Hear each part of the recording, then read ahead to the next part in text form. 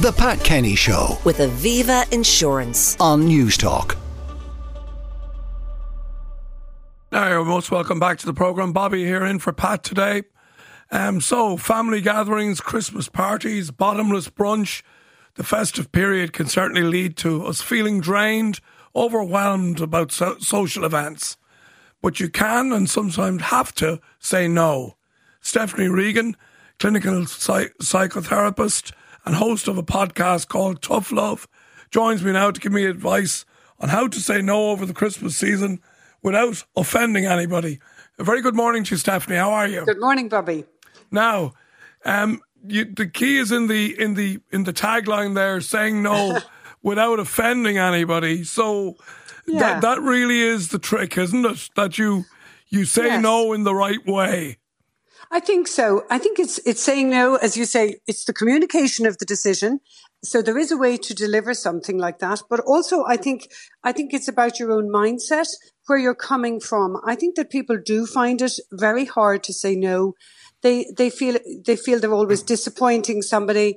They feel guilty about making that decision. And that comes from a mindset really that we are, supposed to be pleasing people, doing the bidding of others, making it all work for everybody. And, there's times when that's the right mindset, right? But it's not the right mindset for all of your sort of social life. You should, and all of your 4 weeks or 8 weeks pre-Christmas. I think that, and throughout, you have to have a mindset where you choose to be part of all those things, but you choose also to have some time to yourself.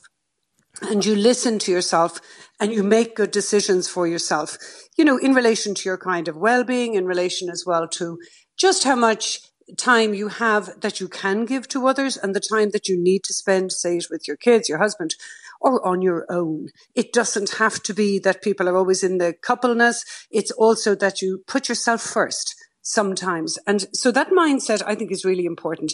That's what I kind of, in many ways, push people towards, feeling good about saying no, because you get into that mindset where it's a choice. That's something else. If you decide you are going to go, let's say, for example, Bobby, you're kind of thinking, okay, I don't want to do this, but I'm going to compromise and I'm going to do some of it.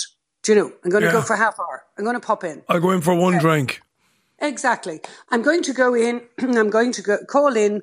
Why would you call in? Because perhaps a big part of you feels, actually, I should pop in. Out of respect for the situation, I should pop in. But out of respect for me, I don't have it in me at this point in time, maybe for what the year you've had, something that's happened recently, you're stressed out, you have too much to do. There's lots and lots of reasons that are plenty of good reasons to say, I'm not staying here for the whole night. And it's really just to get comfortable with that in yourself and to deliver the no then in a good way. Should we remember as well, Stephanie, that Christmas is different for everybody and everybody has different scenarios, be they, family, bereavement, any of those kind of sad things that may have happened to somebody within a year makes Christmas a different event for somebody in that scenario. Massively so. And I always think, being a therapist, I'm obviously very tuned into that because I hear a lot of it down the line and with people. But when I think of Christmas, I always think there's a past, a present and a future going on in people's minds. There's something being remembered, something that perhaps they're struggling through right now. And for many people, I see them that it's another Christmas that doesn't have what they'd hoped they'd have in their future. And so there's a lot of little echoes. We call it like an emotional echo in people around Christmas. And I'm very sensitive to that. And I think we all really do need to tune in a little to that. When people say no, there's something going on that they don't wish to share. And you have no right to know what that is. You just have to respect that. And if we kind of love each other and like each other as friends, as family, even distant, I think it's worth remembering that. There's so much that people are navigating. As you mature in life, you see all of those things. Christmases change.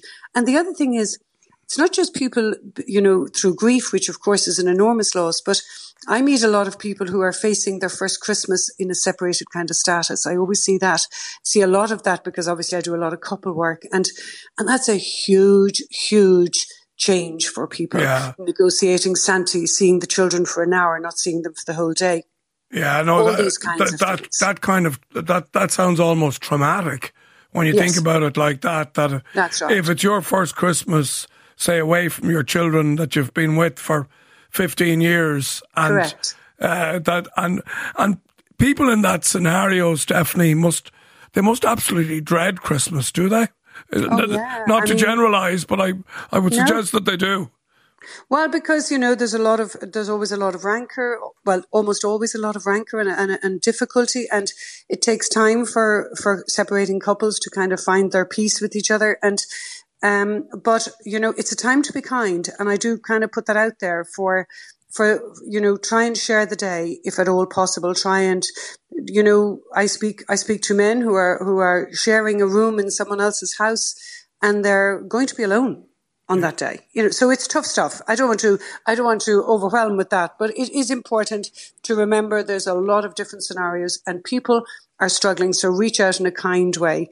And if you have to say no to that social event, a trick I always kind of give people is it's not a trick, I suppose, but it is slightly, in that if you acknowledge the difficulty, in other words, if you're a bit honest about it, instead of trying to just make up an excuse, which, let's face it, we can all see through, it's kind of the eat your copybook kind of, excuses. It's much better, I think, to say, hey, Bobby, I know you wanted me to be there and I wanted to be there and I'm disappointed I can't be there. But let me just tell you, this is, my decision. I just have a lot on. You don't have to make big excuses, but you can be honest about the emotion of it. I don't want to disappoint you.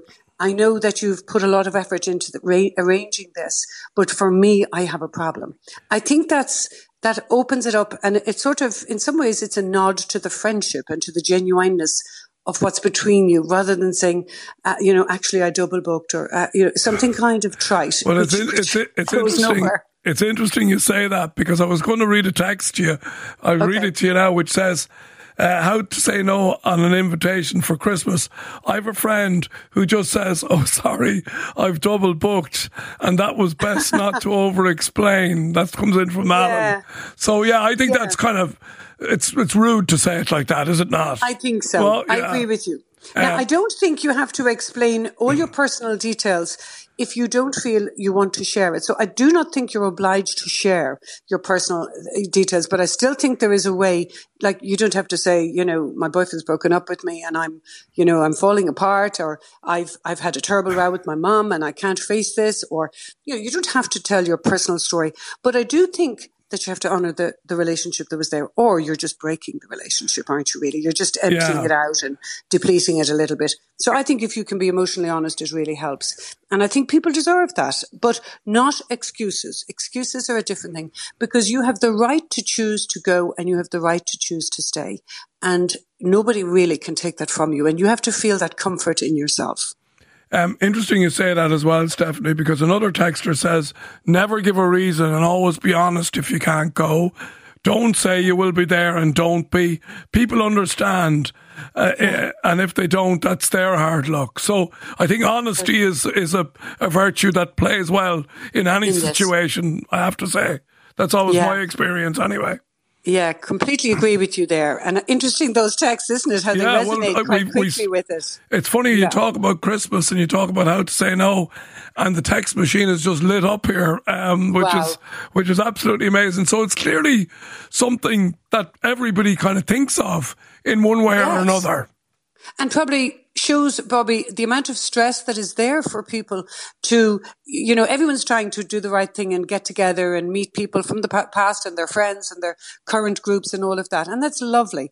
And we all love it when we're up for it and when we're able for it and when we're in a good mind frame. But it's also a pressure to get to everything and to do everything. So sometimes you have to disappoint. So there's plenty of that out there. And a singular other thing that I would always say is, people say, oh, we do it every year. Come on, we always do this. And, but things have to change. Yeah.